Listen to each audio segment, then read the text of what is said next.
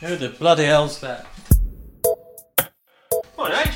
Oh, Anthony! How are we? I'm really well. How are you? Come on in! I will do, thank you. Did that sound staged? Just a little. No, it's it'll fine. be fine, yeah. I'm going to embrace the whole lounge pant thing next time. I'm going to put my University of New Hampshire lounge pants on. You should indeed. You're listening to the Corona Diaries, a sometimes random and often irreverent attempt to understand the psyche of singer Steve Hogarth.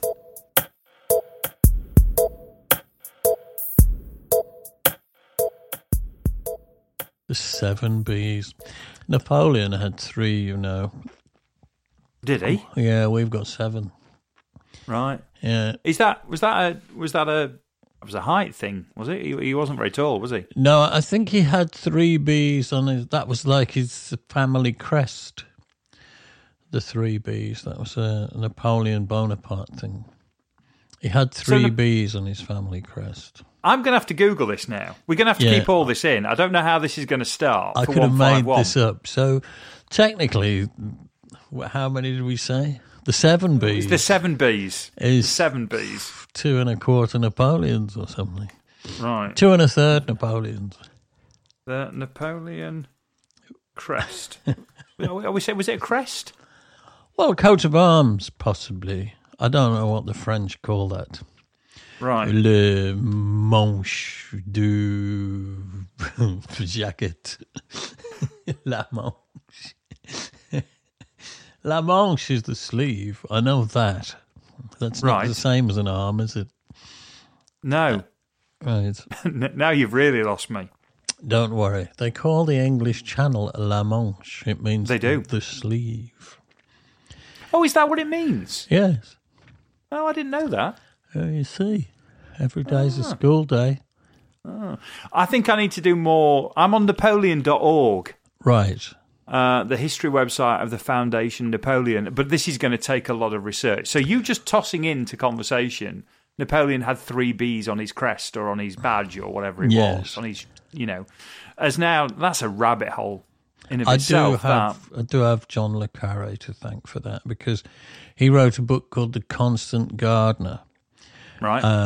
And there was something about the 3 Bs in that. I think it was the pharmaceutical company that some dodgy pharmaceutical company that was using poor African folk for experimentation. And I think that's where it goes with the Constant Gardener. And I think they were called the 3 Bs.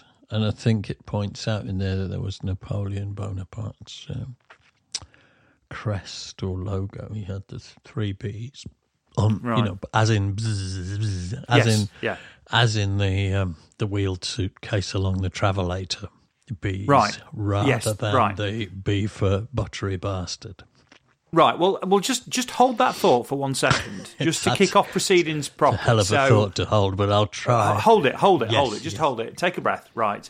Hello, and welcome to chapter 152 of the Corona Diaries. Right, so back to bees then. Yes. And this is unusual, we never get into this quick. But you've brought, backstory here, you've brought your proper microphone, haven't you? I'm which pointing you're it out pointing for the to, viewers. which doesn't work on a podcast, but yeah, beautifully done. I'm loving your work. Which is an SM7B. And I said, they're a bit special, these 7Bs, aren't they? Right. And I thought immediately of, I don't know, a football team or the 3 Rs. Brilliant. Reading, writing and arithmetic. That thing. I just thought of 7 Bs in a row, like brilliant, buggery, buttery, bastard, bamboo, Birmingham. That's 6. Where'd you go after Birmingham? Brilliant, buggery, boom, buttery, bastard. We've got Birmingham. old Basil Brush now. There we go. Basil Brush. There, we forgot him. Yeah, we have Basil Brushing, right. Okay, so try it again then, because I'm liking this. I'm liking where we're heading up here. Brilliant, buttery, Basil Brush, bastard. Boom, boom. Bastard. Boom, boom. There we Right. go. That's all The 7 Bs. Those 7 Bs. Those 7 Bs. In the meantime, I will do some research about the 3 Bs on Yes. Napoleon's crest. Bugger basil brush. That's the 3 Bs. Yes. Well, technically, that's what they used to do. That was isn't constant, yes, in basil. It? Yes, that was. It was in a constant state of buggery. That was all he had to look forward to in the morning, wasn't it? Bless him. Yeah. No wonder he kept throwing his head from side to side in discomfort. We can't do this. This is a kids' show. We can't allow that kind of. No, well, it was the 70s. Yeah. And let's face it, Emu didn't have it much better, did he? No, he didn't. That was the whole arm. Well, I was never sure which one was the puppet with those. Who was working who? Right. Hello. You're Hello. The reason why you mentioned that you're taking all the gubbins with you is because you're in Denmark, aren't you? Hi, as they say in Denmark. I think. Hi. I think that's when they're leaving. Whether they say it when they're arriving as well, I don't know. Hi. I think they do. I think they say it when they're arriving as well. Right. I would show off with some Danish if I'd got any at this point, but I can't start. I know. No. I can say toet, which means train. That's about all I've got. Right. Oh, have you ever and- caught a train in Denmark? Jeg har en firpo. I've got a feather on. I can say that. That's all I've got. Where did that phrase? In what situation did that phrase come around? And Jeg har en firpo. yes, It's what they say if they're a little bit tiddly and they've had a few drinks. They say, I have a feather on. oh, that's brilliant. I don't know Oh, why. that is brilliant. Yeah. Oh, that's got to be loved. So it was the first Danish phrase I ever learned, and as it turned out, the last. But I am committed to learning another one. One more. No, the whole language. I've said I Right. will, but I've been very, very tardy. Right, you're doing it in baby steps. Yes. Right, okay. that as an expression of being a little bit tipsy is fantastic. Yeah. I have a feather on. They also have one, I've got a stick in my ear.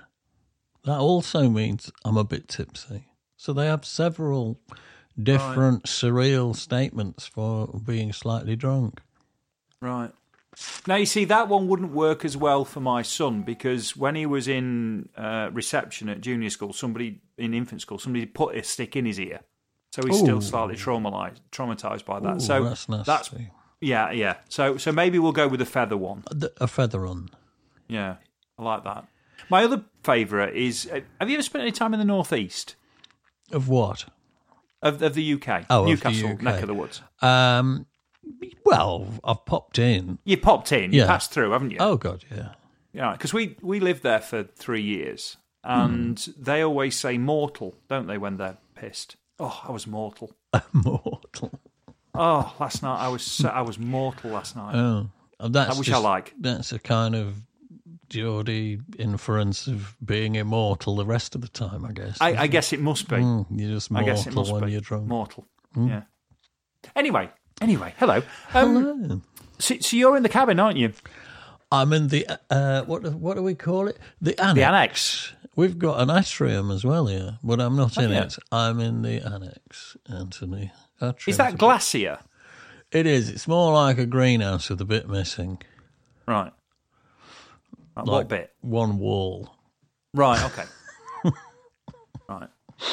So it's kind of attached then? I don't know if that's the dictionary definition of atrium or atrium. Atrium. I'm sure we'll have a lot of letters. Well, email. You say atrium, I say atrium. Anyway.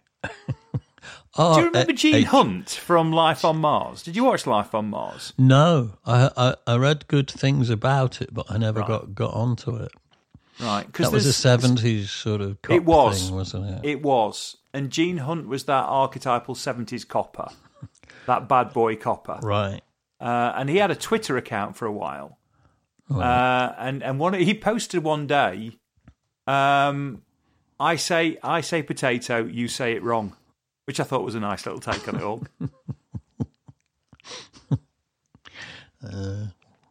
Yeah, well, anyway. I actually say atrium and atrium because I don't know which is right. So I alternate. Every time I mutter the word atrium, I say atrium. In the hope that somebody will provide you clarity. Yeah, or just not wishing to appear totally stupid, so they'll think one of them was a little mistake. I've always said atrium. A spasm. I think I should say atrium then. I'm intimidated by your atrium now, and I feel a bit. There's an episode title. I feel a bit ashamed of my atrium. Your atrium's a little bit, which is another episode title. Yeah. Your atrium looks a little bit limp by comparison. I'm thoroughly ashamed of it, Anthony. Yeah, and I'm with you all the way now on atrium. On atrium, right? Going forward. I've been reading the diary. Ah, well, you're ahead of me today then. I've been reading the diary, and I've got a sneaking suspicion that the diary bit that we're going to get to is the whole of the Saga tour. Oh, yeah. And I've got lots of questions about that. Blimey. Right. Well, not lots, but you know what? Enough to get us. I mean, how many questions do we need for an episode? Well, about one. Yeah, normally. I never answer them anyway. No, but you can try. I can try. I'm going to give it a stab. Is this the follow-on to the Deep Purple? Is this the same arranger, organizer, promoter's the word I'm looking for? Well, that is a good question, and I honestly can't remember or know. But it sounds logical, doesn't it? That this same bloke may have got carried away with his format and offered us. Because the Saga tour was different in the sense that it was a double headliner. Right. And we went on first and second, on alternative nights. Okay, I like that. Which was quite cool of them to swallow it, and quite cool of us to agree to it as well. So some nights we'd go on before them, feet up, happy days, and some other nights they'd go on before us, which meant you couldn't put your feet up, but it looked a bit better on the billing. So either way, it was a win-win. And that seemed to go well. They're a really nice bunch of guys. Did they have a bit of trouble? I think their keyboard player, he had a detached retina or something. Ooh, not good. You can't do much with that if you just lie down. No, that was it. So whether...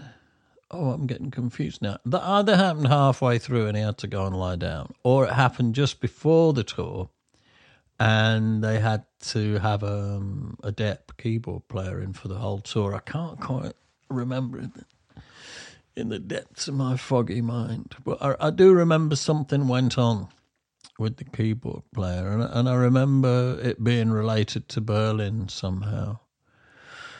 Or maybe they had a big row. Did they have a big row? Something colourful happened. Right. I don't know if the detached retina was a consequence of the big row. Bloody hell, that's fairly extreme. I don't think it was. I think that would have stuck in my mind.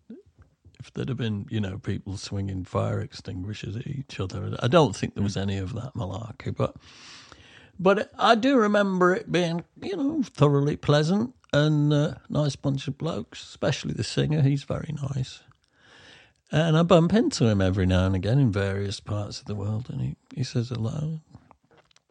So I know nothing about Saga. Well, our lighting designer, Jens Nyholm, who's Danish, actually. He's from Jutland, or Jylland, as they call it here in Denmark. Jens is a huge Saga fan and just bursts into paroxysms at the mere mention of their name. He starts marching about and singing. So Jens is a big fan of Saga. I think Saga are Canadian, and they're a sort of I don't know. I think they're a bit proggy. But I never really, if I'm honest, it didn't really light all my lights. But then a lot of that stuff doesn't, I never really got into Rush or any of these sort of... they were Canadian as well, weren't they? I think they were. They were Canadian proggers and huge. Mm. But I just found it not quite up my street for whatever reason. But then nothing is much up my street these days, as you know, apart from Massive Attack and the Blue Nile, which is, in another part of the musical world, really. Mm. And I can't see us getting offered a double headliner with Massive Attack or the Blue Nile. No. That's something that ain't happening. No. Although, were it to, I'd be delighted. I think a lot of keyboard players from a lot of support bands would have to have a lot of detached retinas before that happened. They would. But either of those two came about. They'd have to be littering the streets, the detached retinas. You'd Yes. be ankle deep in them. Ankle deep in retinas? Loads of keyboard players bumping into things. I shouldn't say loads of keyboard players bumping into things, should I really? No, ours is perfectly capable. Even with 20/20 vision, he's capable. You still can't see a cement mixer. Yeah, that's fair.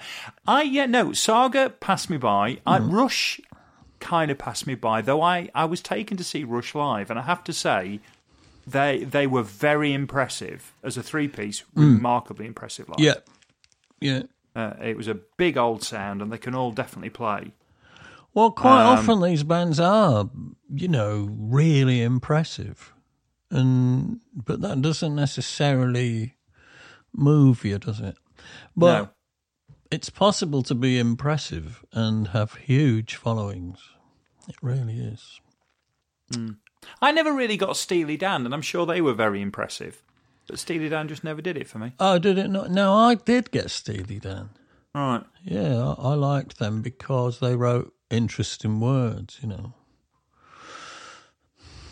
No, never did it. I just thought it was a bit, I don't know, a bit kind of, I kind of almost want to say background music. That sounds really awful because they really were good musicians. Oh, they were phenomenal musicians. They were A1, and they tended to bring in even better ones for the sessions. So Walter Becker and Donald Fagen were both pretty heavy duty, like music college types, tutored chaps.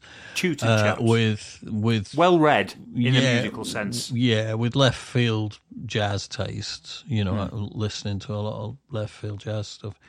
And then bringing in Top of the Pops session players, Bernard Purdy. Drive west on Sunset to the sea. That's very good. I've been working on my Donald Fagen impression in anticipation of you mentioning him one day. How many episodes do you think we'd have to do before you got there?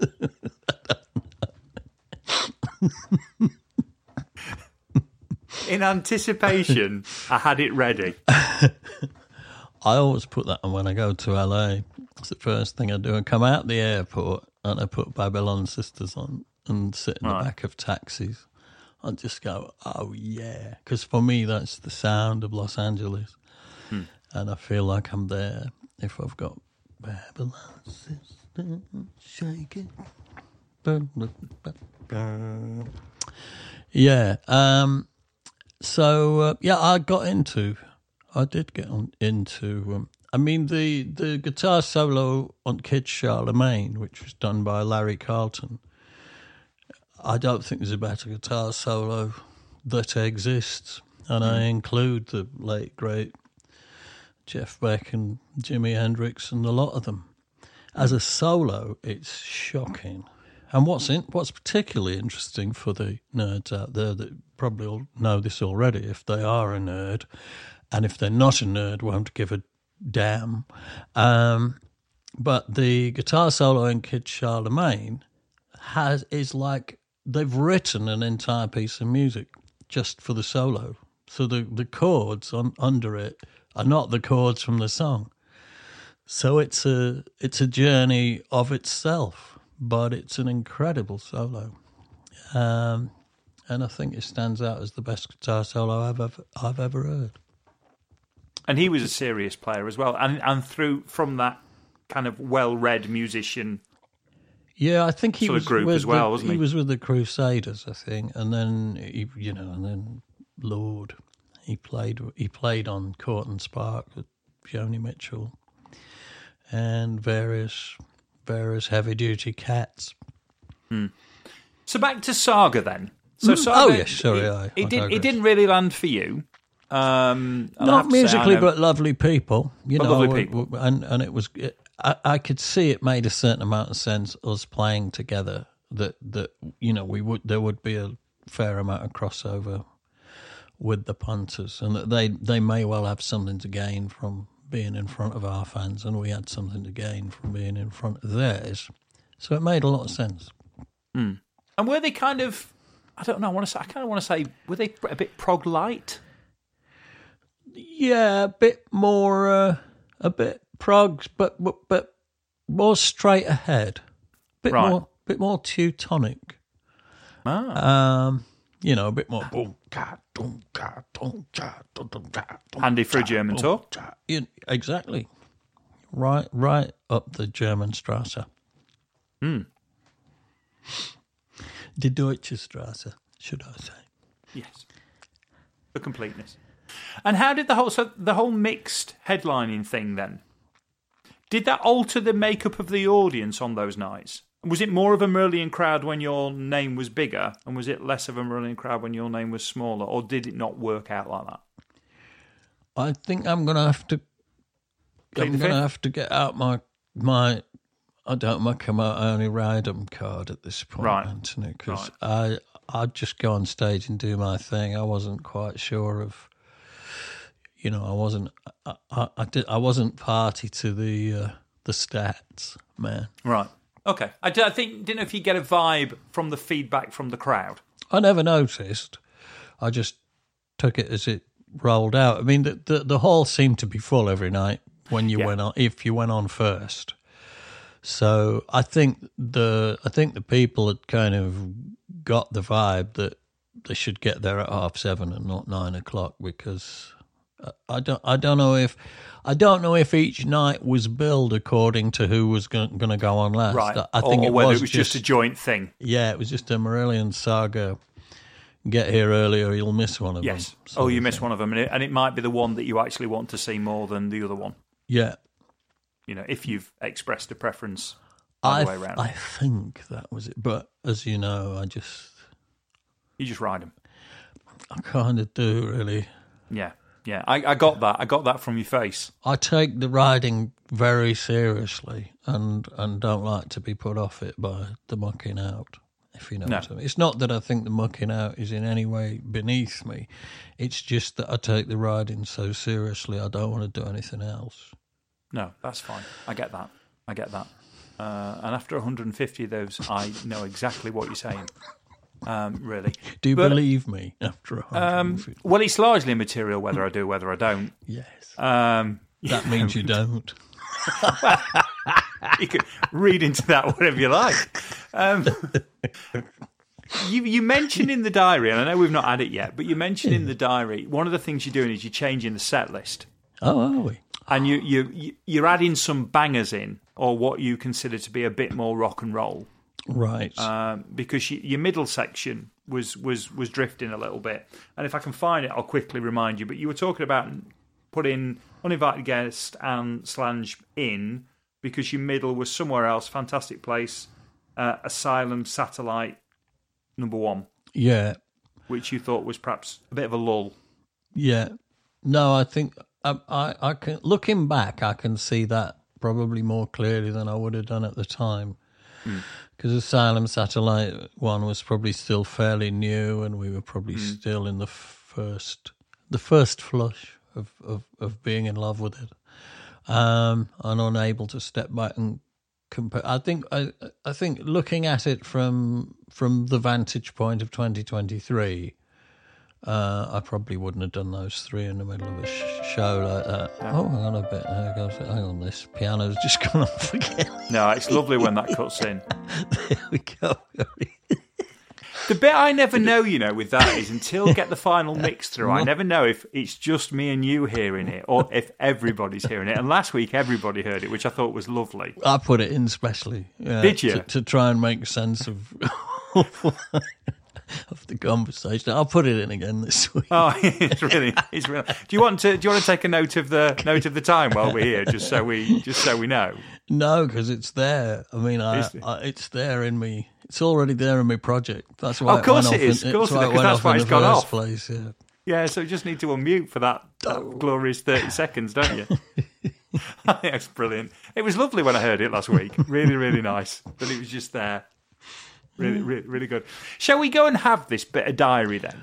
Well, yes, let's not because talk about it. It's the last bit of diary for the year. It's actually the end of 2011. This takes us to the end of 2011. Oh, it was a short year then in terms of... It was a short year. What so I we wrote get a bit down. of Germany and then we finish off in Amsterdam. I've got a few questions about Amsterdam which we can talk about when we come back. Well, everybody has. But yes. Everybody has. And a fair few they can't answer, as a rule. Anyway. Or say out loud. Here it comes.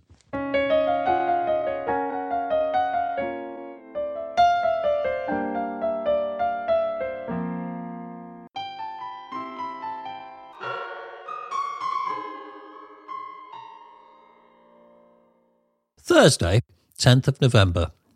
Munich Circus Krone. Touring with SAGA. Climbed onto the bus around 2 p.m. for the journey to Munich. Had a couple of beers and decided to go to bed and relax. During the show, there were repeated boosts of low-end feedback, which Phil didn't seem able to eradicate. This is a much more serious problem than monitor trouble, as it affects the show for the crowd, and I could feel us losing them in addition to the inevitable effect on the spirit of the band. We rallied with Neverland, but I think we all felt we'd let this show slip. After the show in Würzburg, we had a bit of a meeting and decided that perhaps we need to dumb the set down a bit. Too much art, not enough rock and roll. What we always do at a time like this is put Slange back in the set. There was also much talk of the uninvited guest. These are not favourites of mine, but I can see that they would do a job dynamically. There's a lull in the middle of the set with the onset of Somewhere Else, Fantastic Place, and Asylum Satellite 1, where we seem to be losing the SAGA half of the crowd. We decided that for Munster at least, we'd try the straighter stuff and return to the more adventurous songs when we're back in our heartland cities of Cologne and Hamburg.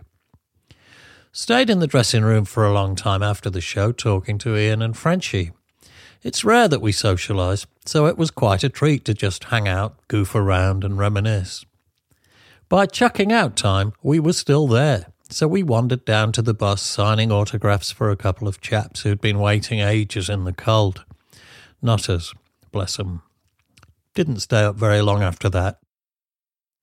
Saturday, 13th of November, Munster. Recognised the lake at Munster, so I must have been here before after all. Hung about all morning on the bus, waiting for the hotel rooms to become free, and eventually checked into room 252 at the Stadt Hotel. Very white and comfortable. Had a much-needed shower and headed over the road for a spot of late breakfast. Strammer Max, ham, eggs and cheese on toast, originally recommended to me in 1989 by Mosley and thoroughly recommended to you. At Rick's Cafe over the road. Full of students. This seems to be a college town and there are college kids everywhere, most of whom seem fairly wealthy, sporting MacBooks and not skimping on the drinks orders. Germany is one of those few countries in the world, along with Norway and China, which isn't currently in recession. Having said that, it looks like the rest of Europe is currently relying on the fatherland to bail it out. Let's hope the German people stay chilled about that prospect. although I don't think us Brits would be too charitable if it were the other way round. Imagine the headlines. But I digress. Had breakfast and a half in Rick's and texted Niall in case he wanted to join me, but I think he was sleeping off the after effects of a night partying on the bus. Returned to the room and wrote a bit of diary and did a bit of tinkering with the H. Barbieri project until around 8 p.m. when I took a taxi to Enchilada, a Mexican restaurant where Phil, Rich and E&M were already being served. I realised during the cab ride what a beautiful town this is. Many churches and antique buildings lovingly preserved and fronted by well-kept, interesting shops. Reminded me a little of Utrecht in Holland. Apparently we're quite close to the Dutch border here, and you can sense that from the architecture. Had a chicken tortilla thing, which was okay, and drank flaming B-52s through a straw, like you do. Again, the place was full of students. They definitely have a bit more disposable dosh than our students back in England. Walked back past a high-end hi-fi shop full of speakers that looked like green tubers and cost €50,000. Met up with Niall and the crew in Rick's cafe for a nightcap and returned to bed. Thursday, 18th of November. Stuttgart Hegelshalle. Arrived at the Schlossgarten Hotel and was given a key to room 311. Still haggling with Mr. Evans, our possible buyer, and communicating with Sue to try and arrive at a selling price for Brisbane House, our marital home until December 2005 when I moved out.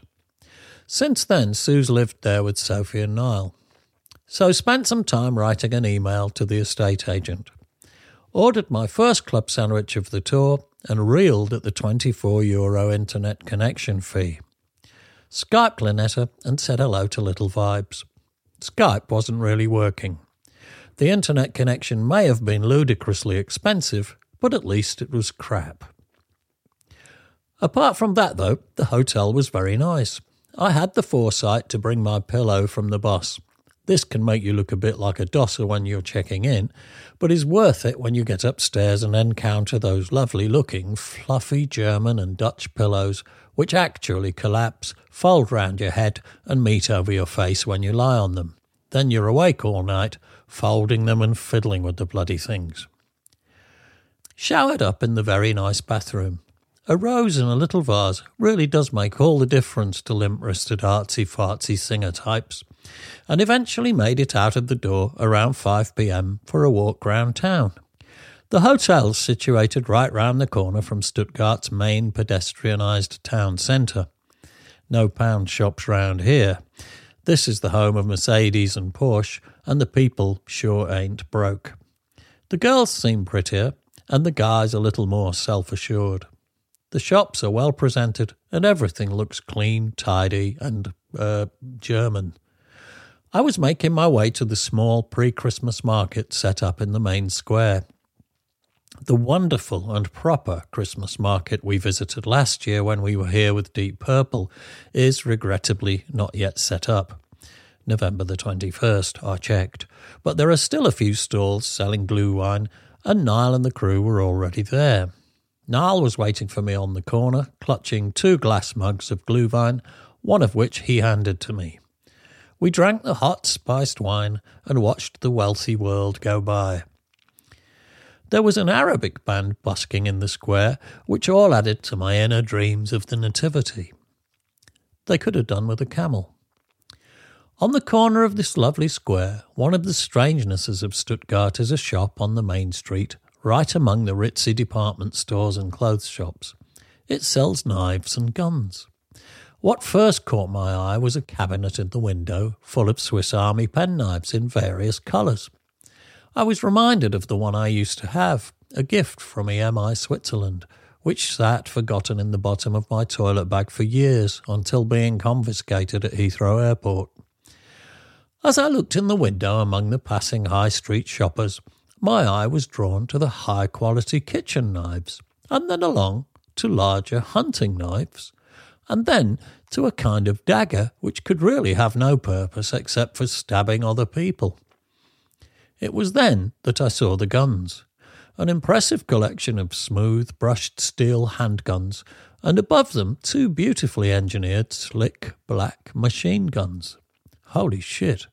This would have been shocking down a back street round the corner from Hamburg's Reeperbahn, but here, in the main square of ritzy Stuttgart. Last of all, my eye caught the telescopic sight and silencer of what could only really be an assassin's rifle. Yours for €400. Mad world.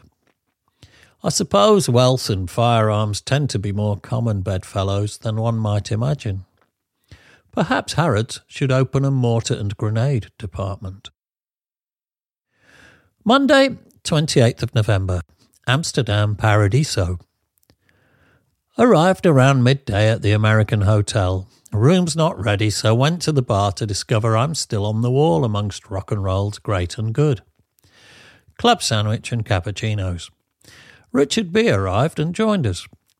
Eventually checked in and agreed to meet up later to go and have a wander round town with Luigi.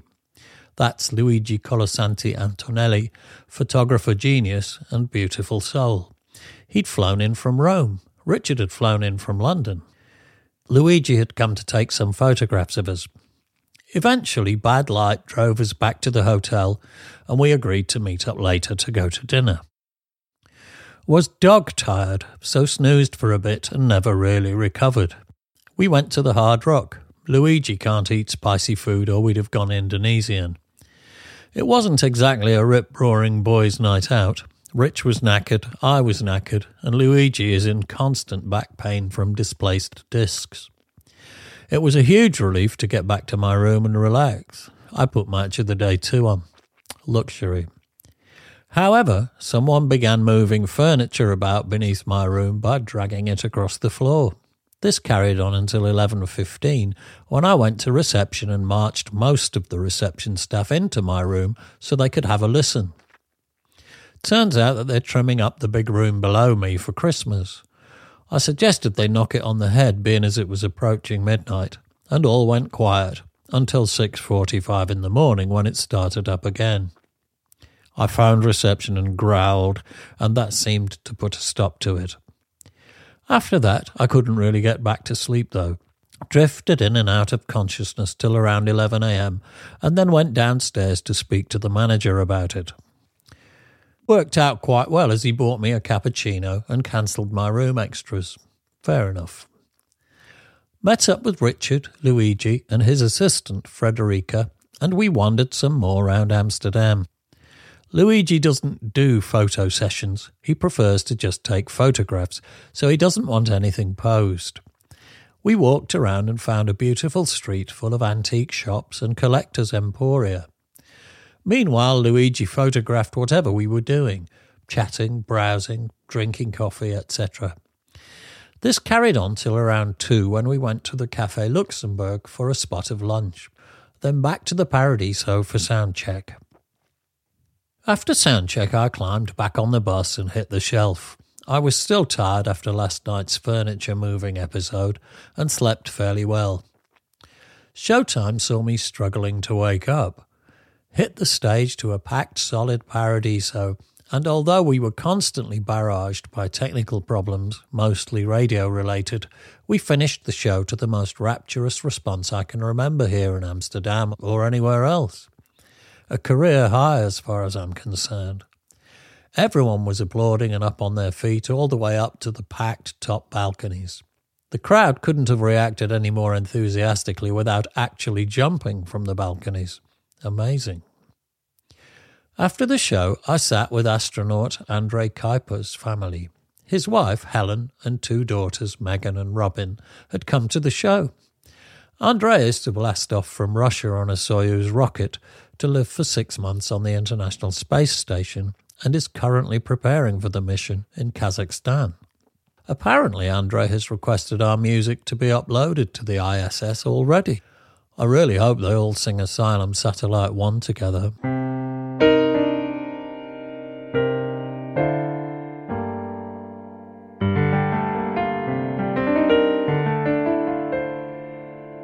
And we're back.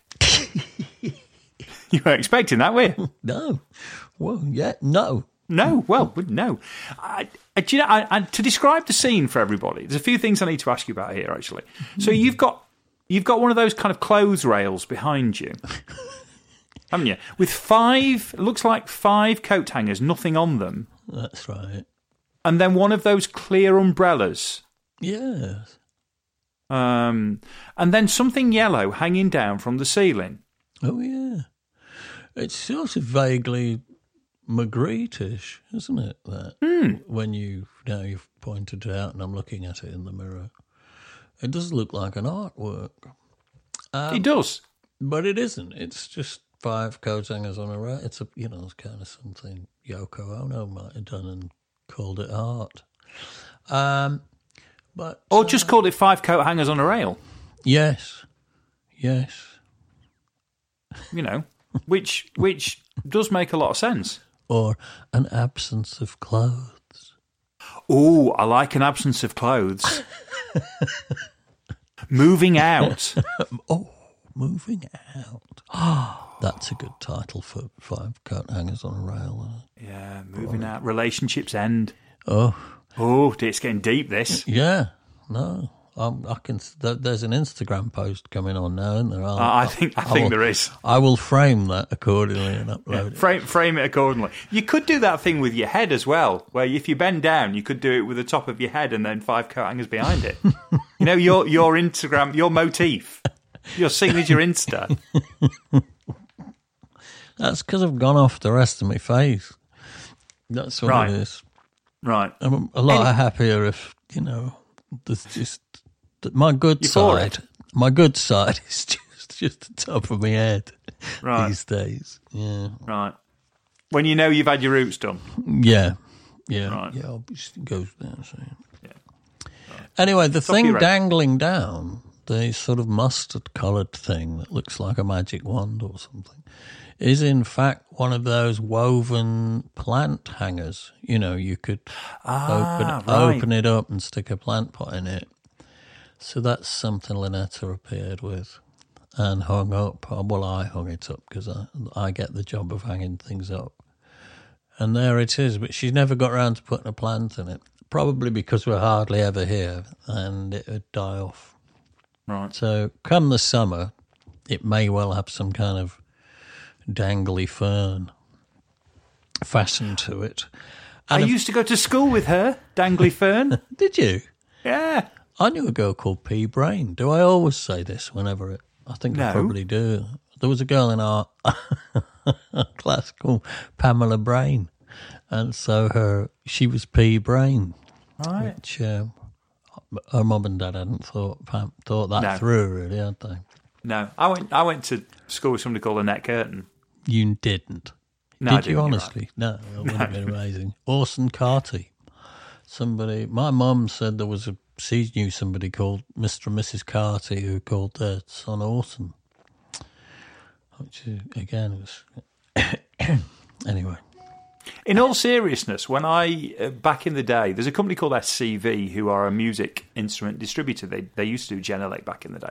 Oh, yeah. And they had a guy called Richard Saul work for them, and they gave him the email address of rsaul@scvlondon.co.uk, which I always thought was genius.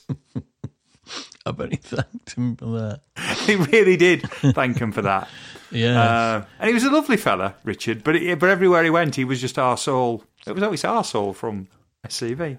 So we've had the diary, and I'm not going to focus on the Germany bit, and we've talked about SAGA, and that's all fine. And I'm not actually going to go to the shop in Stuttgart with all the rifle bits and all the extras. I'm going to leave that. We've been there before, haven't we? We've been there before. Yeah, the shotgun wedding. I'm going to go to 2 things, one statement and then one about Richard B. Oh, yeah. So the statement is, you say something in the diary. In fact, I'll see if I can find the exact words. But you're in the back and at the end of the show, and you're chatting to Ian and Frenchie. Oh, yeah. And you say it's really nice. You actually chewed the fat for a while because actually you don't get to spend much time just hanging out. Well, we don't really, strangely. And that was the bit I was going to say. Yeah. No, it's a good point. But these days, because we do the tours on a bus, and and because Mosley's a vampire for a kickoff, he's always in bed when I'm up, and usually up when I'm in bed. So I don't get much time to just, sit and muse about life, the universe, and everything with him. Frenchie is nearly always busy. He's not the most talkative first thing in the morning either. He's usually, he ought to be in hospital really first thing in the morning. So it takes him a while to sort of get going. And then as soon as he's got going, people, the emails are going off and the texts and people are giving him things to sort out. So it is quite unusual for us to just sit and casually chat about, not about work, just about, we were probably just talking bollocks for an hour, but relaxing. And that is, although you'd think that would be something that would be part of a constant process, it isn't really. Well, and I guess the reason why it landed, and I've just looked, and the phrase you used, it's rare that we socialise, was the phrase that you actually used. Yeah. But I remember, funnily enough, being with you at Stuttgart backstage, and all the band were there, and we chatted for about half an hour, 45 minutes. We ended up chatting about Brexit as it goes. But it was the first time ever I can remember all five of you being there and actually just decompressing. Right. Together. Because every other time I've been backstage, somebody's always... the five of you are never together. No, it's not very common, to be honest. That all five. I mean, Pete's got ants in his pants anyway, and he's never in one place for long at any time of day. I think he thinks that if he's... Well, I don't know what he thinks, but he acts as though if he stays in one place too long, the assassin will have him. He's sort of got a touch of the old. He's always got one eye out for the assassin's gun, but for whatever reason, it sort of acts that way, and he just wants to be somewhere else all the time. Mark's a bit like that as well. Mark's always, well, let's not waste any time. Let's be going. You go, well, where are we going? Because once we get there, you'll be in a hurry to leave there. But I think that can be part of your psychological makeup, that desire to be, let's go. Why are we wasting time? He said, well, where are we going? It's not like we're going to get on a train or a plane. So there's a bit of that. It's quite unusual for all five of us to just relax in a room and, and someone not have a good reason to run off. I mean, also, somebody's maybe got their wife on the road and, I'd better go and check Fiona's all right or whatever. But it's true. We don't often just sit and shoot the breeze and relax. It probably happens once or twice on any tour. Well, that's only the one time I've ever known it happen when I've been around. I mean, and I guess in most times there's always an after show of some description, or some people have been invited back, or it just happened to be that night in Stuttgart there wasn't anything. There was nothing organised. Yeah, I occasionally don't go to the after shows, not because I've got anything against them, but just because I get sat down and I just seem to get planted. And I don't know, I just can't work up the physical or the mental energy to stand up, sort myself out and, go and enter the fray. Sometimes I'll just sit and just be planted in wherever I've sat down after I've come off stage. And Frenchie always wants my stage clothes because he's got to get them into a case and onto the truck. And so he's always hustling me, I want your stage clothes. And I'm usually sat there, working up the effort to remove them or to go and get in the shower or whatever. So I tend to, get planted a bit sometimes. I remember that night, the only thing I remember, apart from the fact I do think we talked about Brexit, was that at one point you got up with, when you sprung out of your chair. And I thought, oh. And you went as far as your toiletry bag. You got your electric toothbrush out. and then proceeded to continue talking with your electric toothbrush in. And I still to this day don't quite know why you did that. Why in that moment you felt you had to do it. But it seemed to be once you were consumed by the need. Right. You had to put your electric toothbrush in. I can't explain that, Anthony. I can't. No, but it was beautiful nonetheless. The other thing is, obviously, in the diary readings, you meet up with, when we get to Amsterdam, you meet up with Richard B. Richard B flies out, and your photographer friend. Oh, yes, that's because we were... it was either for Not the Weapon or for Arclight, but... I think it was Not the Weapon. Right, and that's right, and we needed some photographs. And Luigi from Italy said he could get to Amsterdam and take some shots for us if we needed them. So Richard flew out so we could do some shots in Amsterdam. I don't know if we ever used them. I think we might have used one of us both sitting in a cafe. But we wandered around Amsterdam with Luigi for an hour. That must have been the Paradiso then, mustn't it? That Yes. must have been the gig we did after it. And we did have a wander round. Yeah, well, I found one of those photos of the two of you on a bridge or something. It's clearly Amsterdam. Both in your black kind of double-breasted coats. Looking, I don't know what you were, trying to look serious, I think. There was definitely an air of seriousness going on. You got your shades on with your winter coat. Suzanne, Richard's wife, used to call me the boyfriend. Oh, you're going out to meet your boyfriend, are you? She used to say. You do have a power couple look about you. There's absolutely no doubt. You know, that rock and roll royalty power couple look thing going on. Well, we can dream.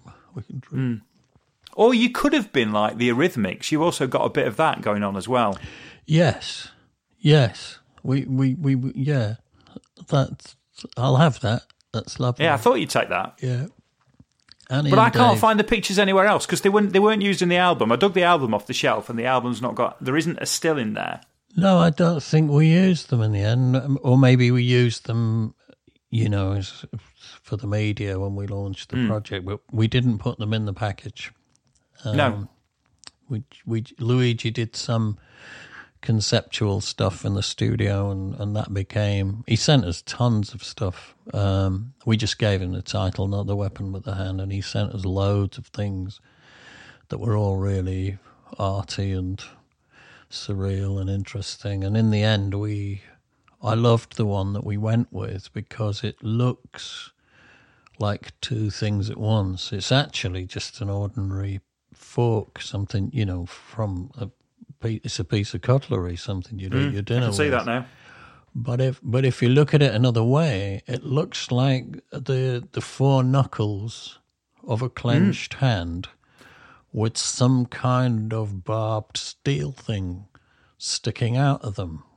Yep. And I thought, wow, that's an amazing image, because depending on who looks at it, they're going to see, given the title, Not the Weapon but the Hand, they're probably going to see a hand, and it's not. It's just the tines of a fork.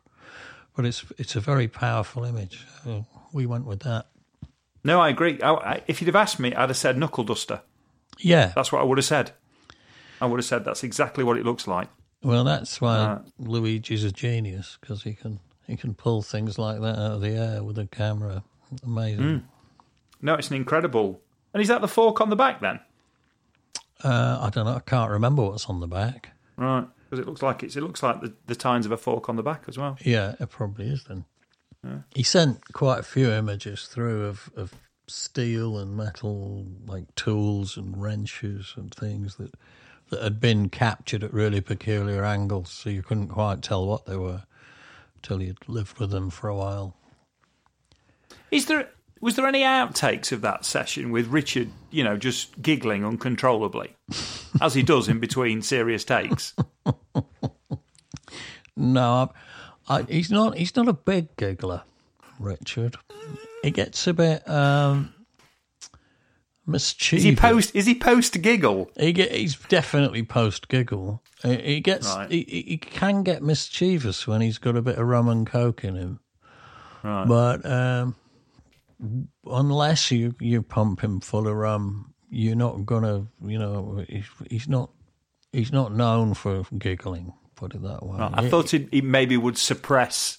Oh, there's 3 pictures there with me smiling. I need to suppress those very quickly. No. When I first worked with Richard, I used to periodically slide over to him and go, "Are you all right? Is everything okay?" And he'd go, "Yes, why?" I go, "Oh, nothing. But he always seemed so displeased about everything that working with him in the studio, I felt the need to keep going and checking he wasn't...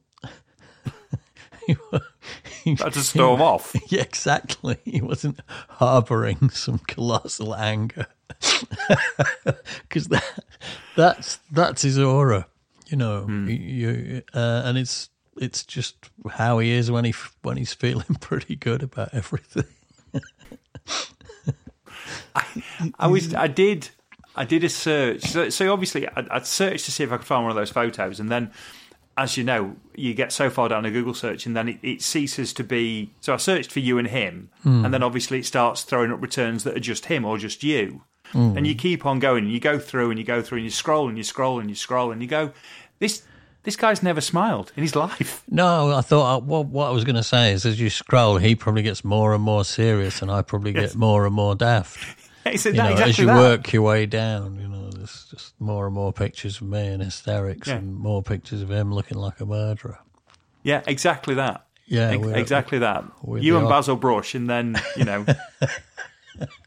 we are the odd couple. Not me and Basil Brush, me and Richard. I think we should call it a day there. It seems a nice place to stop, actually. Oh, right. Yeah. We've done quite nicely there. When are you back then? Are you? Is it just are you there for a couple of weeks? There for a week? Is it? Well, it's what we're doing is we're staying here till Harlem, and then we drove here, and when we drive back with Vibes and the dog, and when we drive back, she's going to get me to the south of Holland and deposit me. And I'm going to find my way to a station and get on a train to Harlem and meet up with the Beat Combo. That's the plan. So I'm not actually going home before Harlem. I'm going home after Harlem. And Lynetta's going to carry on home because Vibes has got exams the following week. So she wants him home by the end of the week. She doesn't want... we could have all gone to Harlem and could have hung out for the shows, but that would have meant he was getting home at Sunday night when he's got exams from Monday morning, and that's not really cool. So she's going to drop me off. She's going to deposit me in Holland. What could possibly go wrong? And I'm going to fend for myself for a bit. Right. Well, I'm 66. I ought to be able to do that, Anthony. You absolutely ought to be able to do that, Stephen.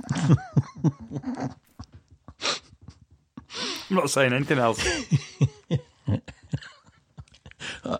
I'm sure the police will get involved at some point, but it'll all work out. Okay. I'm very pleased, that at no point, as far as I'm aware, am I down in one of your lists of emergency contacts. No. Frenchie tends to mop all that up. Yes. Bless his heart. He's a fixer, isn't he? He's a fixer, Frenchie. He has to be. But but what this means is that the next 2 podcasts, at least, will be brought to you from Denmark as well as Heckmondwike. Right. Well, let's see if there's any clothing appears on any of those clothes hangers then. Oh, okay. Between now and then. If you're going to throw that gauntlet down, I'm throwing it down. I'm thrusting it in, I'm thrashing it out. We haven't got a negligee we could hang on them. A negligee would be good, wouldn't it? Or do you remember baby dolls? They were the thing in the 70s. Do you remember them? I do, but I didn't get there as fast as you did. You weren't far behind me, though, were you? Well, no, I wasn't that far. You were in view. Don't get me wrong. I was seeing your taillights, but I didn't get there as quick. Anyway, we haven't got any of that. But No. I haven't even got a pair of old Y fronts I could dangle on. We'll find something. I'll leave it with you. You've got a whole week. Yes, wetsuit would be quite apt. We haven't got one of them either. I'll have a look, see if I can find anything interesting. You're gonna have to. Do the Danes have charity shops? I don't think anybody's poor enough to need one in Denmark. That's a shame because that's a good trove of random stuff normally, isn't it? Yeah, you can. I'm sure they have the odd shop where you can get used Porsche seat covers, but that's probably about it. Right. You know, bits of old Bang & Olufsen gear. Right. So next week it's either a baby doll outfit, a pair of your old Y fronts, or a Porsche seat cover. I'll go and see what I can find on the bad You can have a streets, rummage. man. You can have a rummage. The bad streets of... I nearly said where I was then. I probably already have said that. Anyway, it's a long walk, isn't it? Yeah. Shelland. There, I'm being nice and general. Right. I'll see you next week. This address is going to be appearing on that Monopoly board any minute. I know it. Somebody sent a message in to say that we can't end episodes. That's rubbish. That we just seem to we take 10 minutes to wind down. What an outrageous thing to say. I know. Sometimes I wind down on my own. You know, you'd gone last week, hadn't you? I had gone. It was 10 minutes before I noticed. You finished yourself off, didn't you?